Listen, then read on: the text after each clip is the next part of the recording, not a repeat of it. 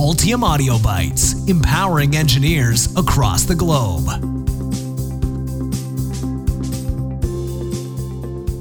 This morning I saw a really strange sight when walking down the street. A long, tangled rope of magnetic VHS tape was twisted down the road, carried by the wind. It took me back to a simpler time of Blockbuster and rewind machines. If you thought those rewind machines were fast, today's electronic breakthroughs will make your head spin. One of the latest evolutions in PCB design is being driven by two emerging technologies: 5G networks and advanced driver assistance systems, or ADAS-enabled cars. Both of these technologies use something long feared by PCB designers: the extremely high frequency, or EHF, band. So keep listening and prepare your boards for a high-frequency future before they go the way of Betamax and boomboxes. Why are we using millimeter waves? Weren't RF and microwave frequencies good enough? Why are we moving up into the EHF spectrum? There are two advancements forcing us into higher frequencies: 5G and ADAS radar. First, 5G. Telecommunication companies are looking to take us from today's 4G LTE speeds and latency to the faster, brighter tomorrow of 5G. Current cellular networks can give us download speeds of somewhere in the order of tens of megabits per second and latencies around 70 milliseconds. 5G will be a big jump, with up to 10 gigabyte downloads with latencies under 10 milliseconds. All of this is possible because 5G will operate in the EHF spectrum.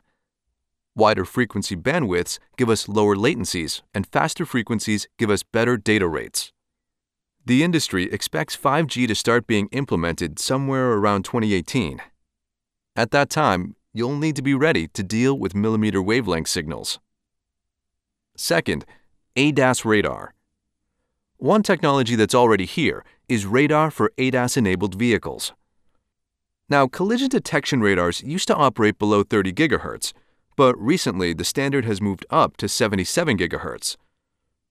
As manufacturers build more cars with ADAS capabilities, we can expect to see more radar systems driving around our streets.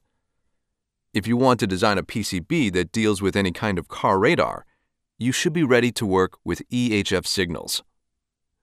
As both of these things grow, you'll need to know more and more about how to deal with their operating frequencies.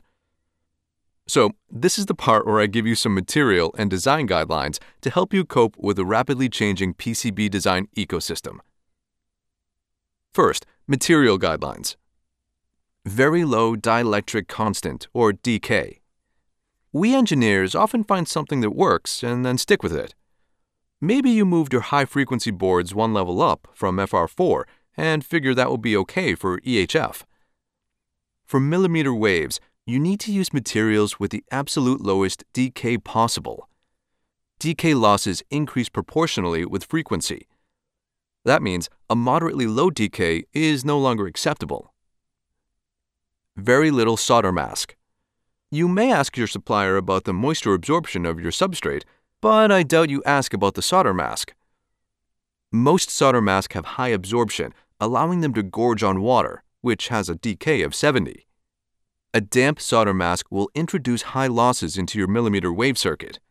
You should use as little solder mask as possible on these PCBs. Very smooth copper. Your copper needs to be as smooth as possible on these boards. The skin depth for current at these frequencies is very shallow, so shallow that it's sometimes on the order of the mountains and valleys that make up a rough surface. Rough copper will give your current a longer path, increasing resistive losses. Use smooth copper.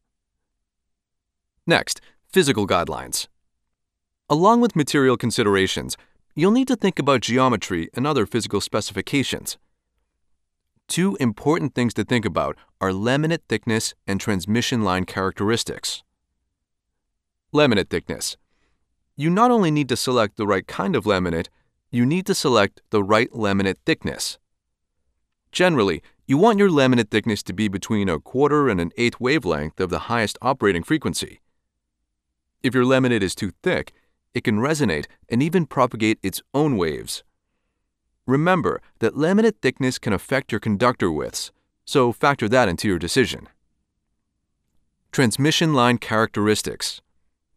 In regards to transmission lines, you'll need to decide what type of conductor you want: microstrip, strip line, or grounded coplanar waveguide, or GCPW. Microstrip is probably the most familiar, but has problems with radiated losses and spurious mode propagation above 30 GHz. GCPW is a good choice, but will suffer more conductor losses than microstrip or stripline. Stripline is great, but can be difficult to manufacture, increasing costs. In addition, you'll need to use microvias to connect the stripline to outer layers with minimal signal reflections. Microvias are difficult to fabricate, so if you choose this option, work with your manufacturer to reduce potential defects. All of us technology fanboys like to argue. First, it was Betamax versus VHS, then Blu-ray versus HD DVD, FireWire versus USB, and so on. Unfortunately for us, we won't be able to argue against high frequencies in our next-gen PCBs. Rising data rates and changing technologies like 5G and ADAS-enabled cars are raising the frequencies as well. So now we just have to learn how to deal with it. You'll need to be careful about which PCB materials you use for these new high-frequency designs. And remember to keep an eye on the physical characteristics of your circuits as well.